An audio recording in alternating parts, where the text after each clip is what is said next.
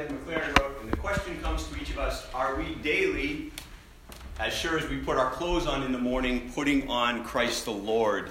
We started looking at this passage last week, and we're talking about God as our clothes in this metaphor. One of the metaphors for God that's not so common, is it? We all have our favorites, probably 2 or 3 from Scripture, and thinking of God as our clothes isn't common.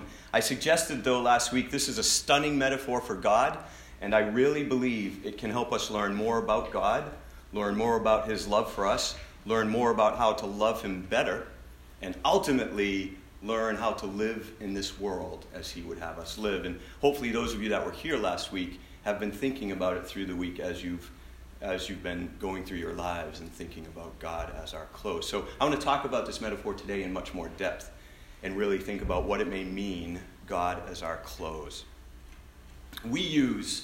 Here's where it comes from with Paul. We use clothes to create and to communicate identity. We use them to create and establish, or sometimes destroy, community. We use clothes to cover, to protect, to hide. Clothes are consistently closer to us in physical intimacy than anything else. And clothing ourselves is the most singularly consistent routine in our lives. We don't do anything as much as we do clothing ourselves. So, let's start then and dive into this. Let's start with identity. Identity. Allison Laurie writes, "For thousands of years, human beings have communicated with one another first in the language of dress. Long before I am near enough to talk to you on the street, in a meeting, or at a party, you announce your sex, age, and class to me through what you are wearing, and very possibly give me important information or misinformation as to your occupation, origin, personality, opinions, tastes, sexual desires, and current mood. By the time we meet and converse, we have already spoken to each other in an older and more universal tongue." That's a pretty powerful quote, and when you put that together with this metaphor of God as our clothes, it lends itself to thinking. So, we use clothes to create and communicate our identity. I am dressed in a suit today, which I have heard from all of you. Because everyone knows I hardly ever do this for church unless I have something afterwards. So I walked in, the band had 5 minutes of making fun of me, so that was always fun. And then everyone else would come in and go, "What do you have after church today? What do you have after church today? What do you have after church today?" Because that's what you know. And usually I apologize for dressing like this, but here's the thing, that's purposeful. That's purposeful. See, there can be enough identity politics in church, especially in the pulpit, that I don't want to add to those identity politics. We somehow in churches tend to make the person in the pulpit different. Part of the reason I stand down here, I don't even stand up there. I don't want to be up there. At Cana for the last 10 years, I have done my best to strive against that identity politic, to strive against creating that dynamic here. I've always told everyone, I'm not an answer man. I'm just a guy with a Bible, and we are all pilgrims on this journey together. So, my apology for when I dress like this is part of that same effort. Suits portray an identity, don't they? Think about it. When we see a suit outside of a formal gathering where you expect everyone to be in one, like at a wedding, okay? When you see a suit, what are some of the thoughts that arise in your head? Professional, maybe? Oh, that guy must be a professional. Executive. Money. Power. Important. Right? These are all parts of an identity that gets portrayed in a suit. And those are all often identities that work to keep communities, especially church communities, from being really close. Don't they? And this isn't new. James had to talk about this, right? You bring the most important looking person and the rich person and the nicely dressed person up front, and you put the other people in the back. So I don't want to portray that identity, because I think clothes can create walls. And we're going to see in a moment, Jesus did not create walls.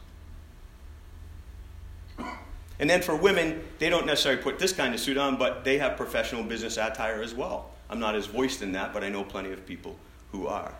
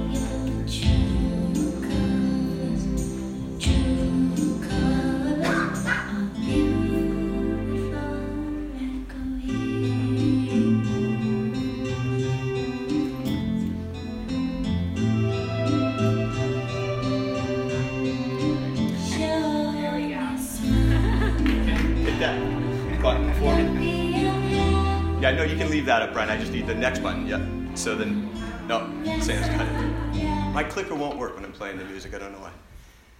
Now, sometimes, especially in the fall, I'm often dressed like this, which my wife hates. This is my coaching uniform. Coach Gentleman, the school I coach for. This is a big identity right here. When I walk onto the field, I'm not just a guy on the field, I'm the coach. And everybody knows that. They know he's the coach. He's not just out here to play with us, he's out here to coach us. And it's very identifying, right? So uniforms create identity and they identify. What are some other uniforms that you can think of? Chicken suit. Chicken suit. Military. Military. Scrubs. Scrubs. If you go down to Moe's at noontime in Shrewsbury, just scrubs everywhere. And they identify themselves. They're either doctors or nurses. They know, Uniforms. It's an identity. Scrubs. All right, hold on. Enjoy City Locker again.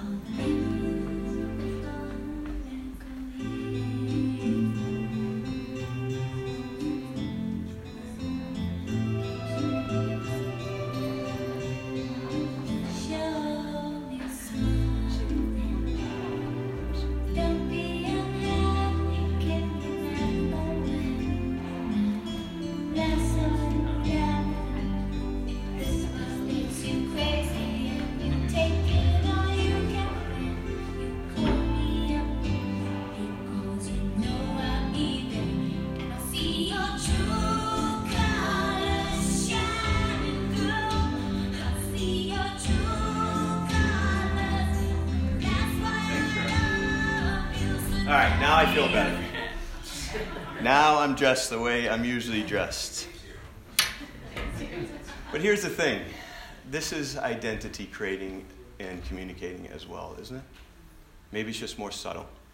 So I've got my cool graphic t-shirt on. Dave always beats me, though. Dave always has the coolest.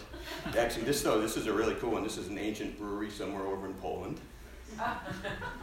And I got my 505s on, my favorite clothes in the world, and my Levi jeans. I got my Doc Martens on, and I've got a button down over it.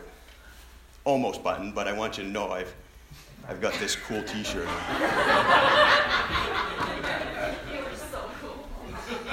And if I had a tattoo, I'd roll this up a bit. But you don't. But I don't? No. Sarah does. You want to show it to her? No. So here's the thing. You see someone dressed like this, and maybe you're thinking, oh, hip? Maybe. Every time I see Dave, I think hip. Or, and he always puts the shirt on over, smart, collegiate, right? Confident. You know, the hole in the knee might make you think, I really don't care what people think of me. These are all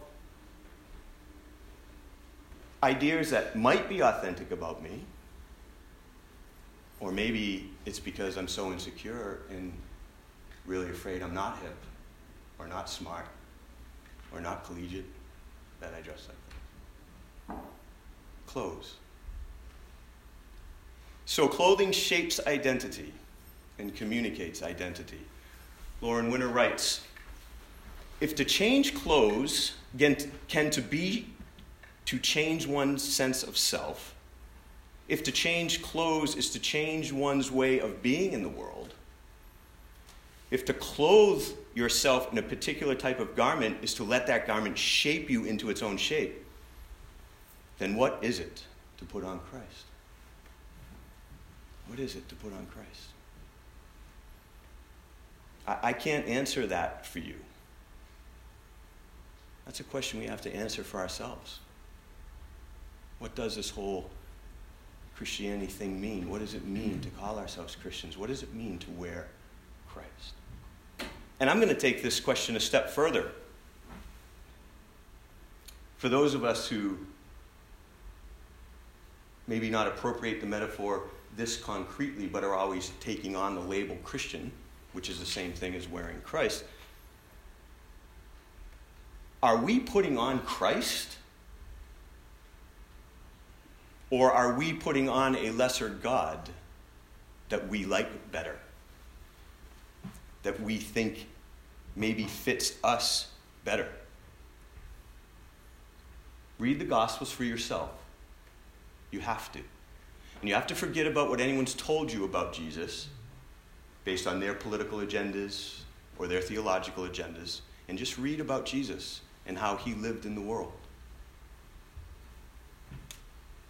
And ask yourself, are you wearing Christ? Christ is in the world loving the unlovable,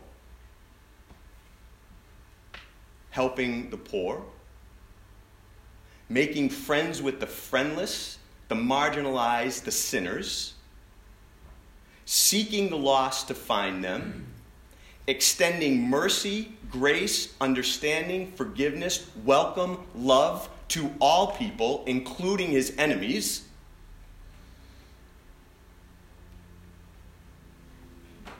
Is this what people see when they see us? Is this what people hear when they hear us talk? When we get on our social media and rant and rave about different things, is it Christ or is it us? Everyone we come in contact with every day sees our clothes and they make instant judgments about us based on them. Not necessarily bad judgments, but just judgments. Like when you're at Moe's. Oh, they work up the hill at the hospital. They have scrubs on. So think about this. When people see us, do they see Jesus Christ? Not American Christianity, God forbid. Do they see Jesus Christ? I think if we were putting on Christ like we put on clothes, we might be able to be, as St. Francis said, sharing the gospel always, but only when absolutely necessary, using words. But maybe that's just how Christianity in America became all about words. Because no one's living Jesus Christ anymore. so we can just talk. Oh, you need to do this, and you need to believe this, and you need to go to that church, and you need to embrace this theology, and you. Wouldn't it be nice if Christians could just be quiet again? You know, in Acts, they didn't get called Christians because they went around the city telling everyone how to believe and what to do and repent. No, because they were living together and loving people. What could possibly have led the Roman centurion to say, truly, this was the Son of God, about a guy that just got killed and crucified as a common criminal? Maybe he heard him pray, Father, forgive them, for they know not what they do. We don't even want to share what we have with innocent people. And there's Christ sharing everything he has with people that are killing him. Are we wearing Christ? Or are we wearing a flag? Or are we wearing something else? What are we wearing? We also use clothes to create, define, and identify communities. Communities. I already mentioned nurses and doctors. We've heard about the military. School uniforms. Those create community, don't they? Today, let's see. I know Lainey's dressed up like Tom Brady. No one else is yet, but by 3 o'clock this afternoon, people throughout New England will be dressed as a community wearing Patriots uniforms. There's religious garb. And these are all purposeful, and some are useful, and some are even positive, these uniforms. They do create communities that are important, and that's a positive thing. There's a big argument for school uniforms that sometimes I think I agree with. But let's talk about other ways clothes define community. Armani suits, Vineyard Vines, Polo, Nike. Or what about dirty, mismatched, oversized, undersized? Clothes create communities of class structure, don't they? My wife works in a public school. I work there at times. I see it all the time. And then what's really sad is that these kids that can't fit in, so then they claim to be rejecting the entire system, but they're not. They just create their own community to feel better about themselves. If we're wearing Christ, would we participate in creating borders, boundaries, exclusivity, walls, if we're wearing Christ? How about this uniform? Prison uniforms. Lauren Winner, the woman who wrote this amazing book that I'm using to get this little series out of, she talks about bringing her college students, girls, they go down to a women's prison once a week. And all the women are dressed in orange. And during one of they never usually hear from the guards. The guards are just in the back doing their thing. But one day, all of a sudden, the guards made all the prisoners stand up, and they didn't know what was going on. Well, what was going on was they would stand in the back, and they would count their prisoners. Well, on that particular day, she had a student who, just by sheer chance, put on a sweater that was the same color as the prison uniforms. And the guards couldn't figure it out. Why are they getting a wrong number for their prisoners? So there they are, in trying to love on people that need love, doing what Jesus said to do, visit the prisoners. And even there's just division and walls based on clothing. Christ did not create boundaries. He didn't build walls. He came to break them all down.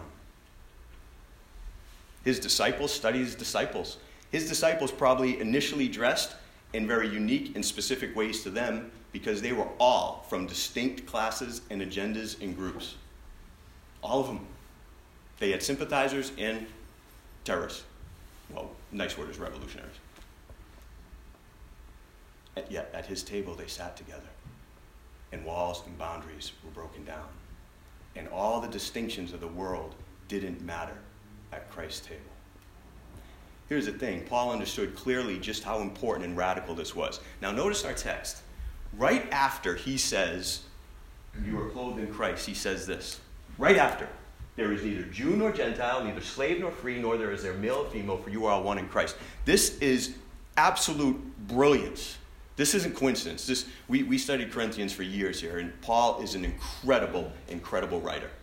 This is absolute sheer brilliance. See, in that day and age, these three distinctions were most readily identified by clothes. Right here. Jew and Gentile. They always dress different. Even today, you can find Orthodox groups of Jews that dress purposely so they're recognized as Jews. That's the positive side of that equation. The negative side is how many times throughout history have Gentiles forced Jews to dress a certain way. As late as the 40s in Europe.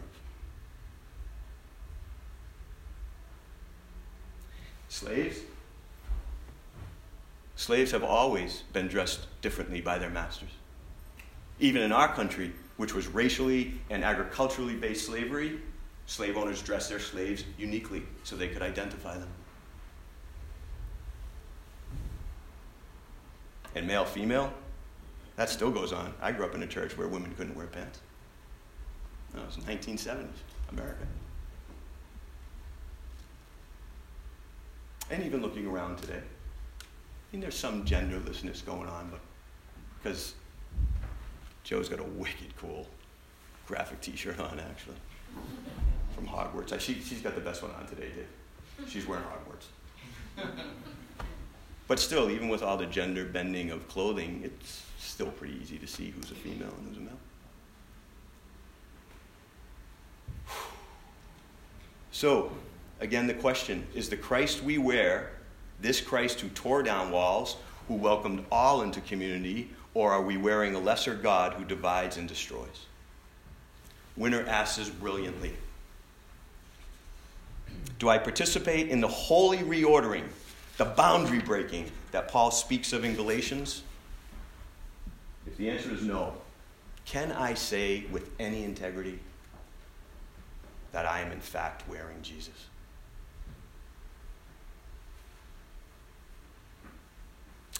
And finally, we use clothes to cover, to protect, to hide. Now, when it comes to cover and protect, I think these are probably very accessible metaphors for God. I think they are. We use them all the time, right? The pinnacle of that is the psalmist in chapter 46, God is my refuge and strength, a very present help in times of trouble. We love that metaphor for God. Not that we might always appropriate as clothes, but we love God as our cover and our protector. All right? So I think most of us can appropriate that. But it is this idea of hiding that I want to talk about. Because I think this can be so helpful to many of us. And if anything I just said was really challenging to you, and you're starting to feel a little convicted by that, here comes the gospel. All right? I should have started with this. But so let this wash over you. All right?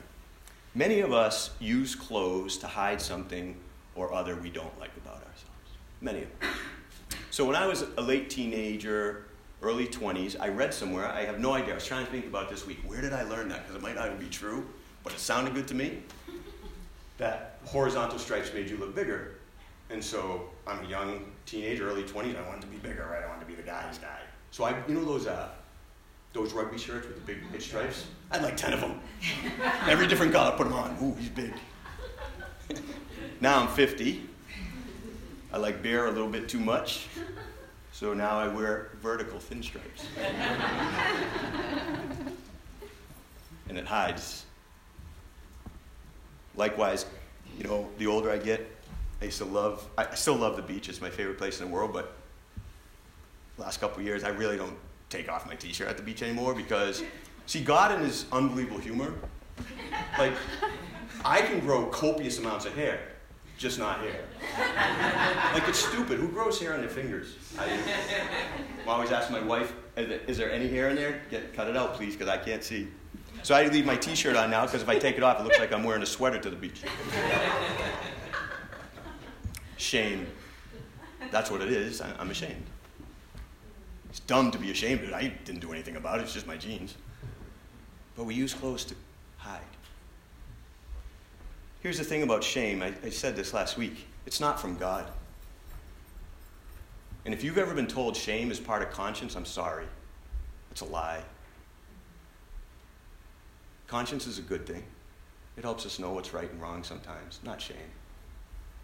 Shame deals in death, not life, but God deals in life. Shame is not from God. Shame is something evil. Understanding God as our clothes can really help with shame.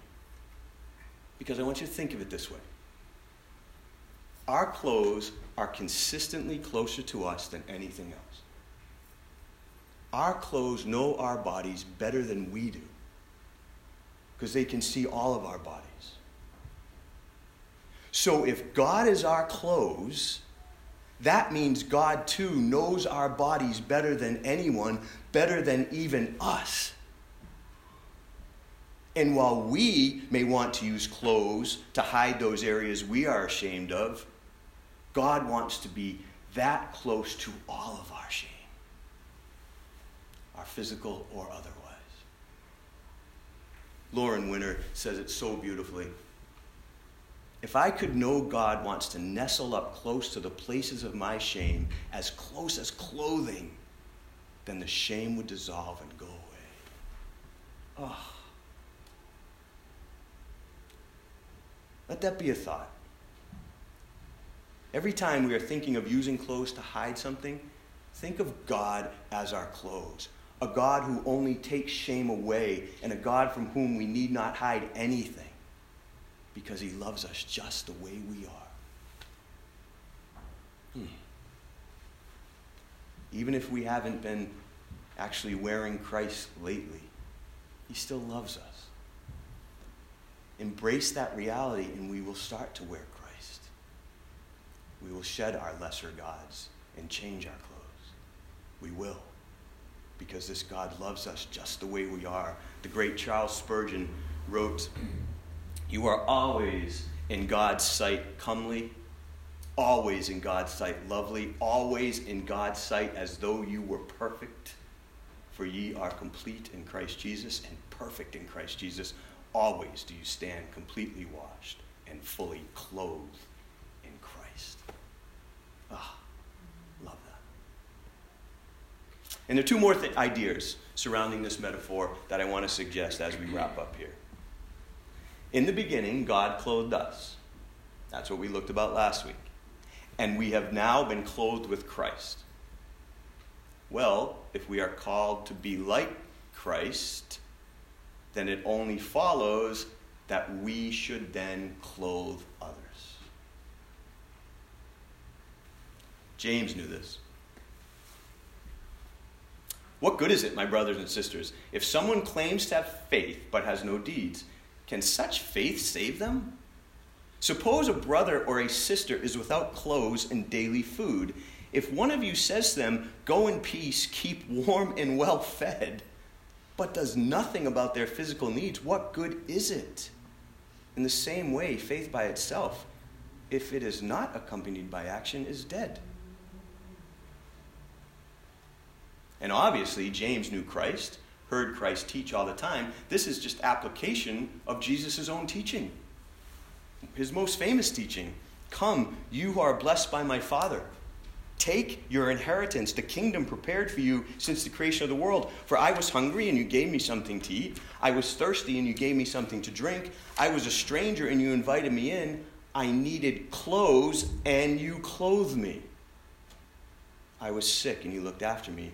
I was in prison, and you came to visit me." So I suppose then what this really means, this metaphor, is when we clothe someone, we are not just giving them clothes, we are giving them God, and ultimately, we are clothing God as he first clothed us. Wow. One of the things I'm most terrified of is trying to explain to God why I refuse to give him any clothes or any food. I can't wait. Well, actually, I can. I could wait for an eternity to have to see that look on his face as I tried to explain all my loopholes and my politics and my theologies that allow me not to help God. I claim to believe in him, and yet he's so clear. As you did this to all of these people, you did it to me.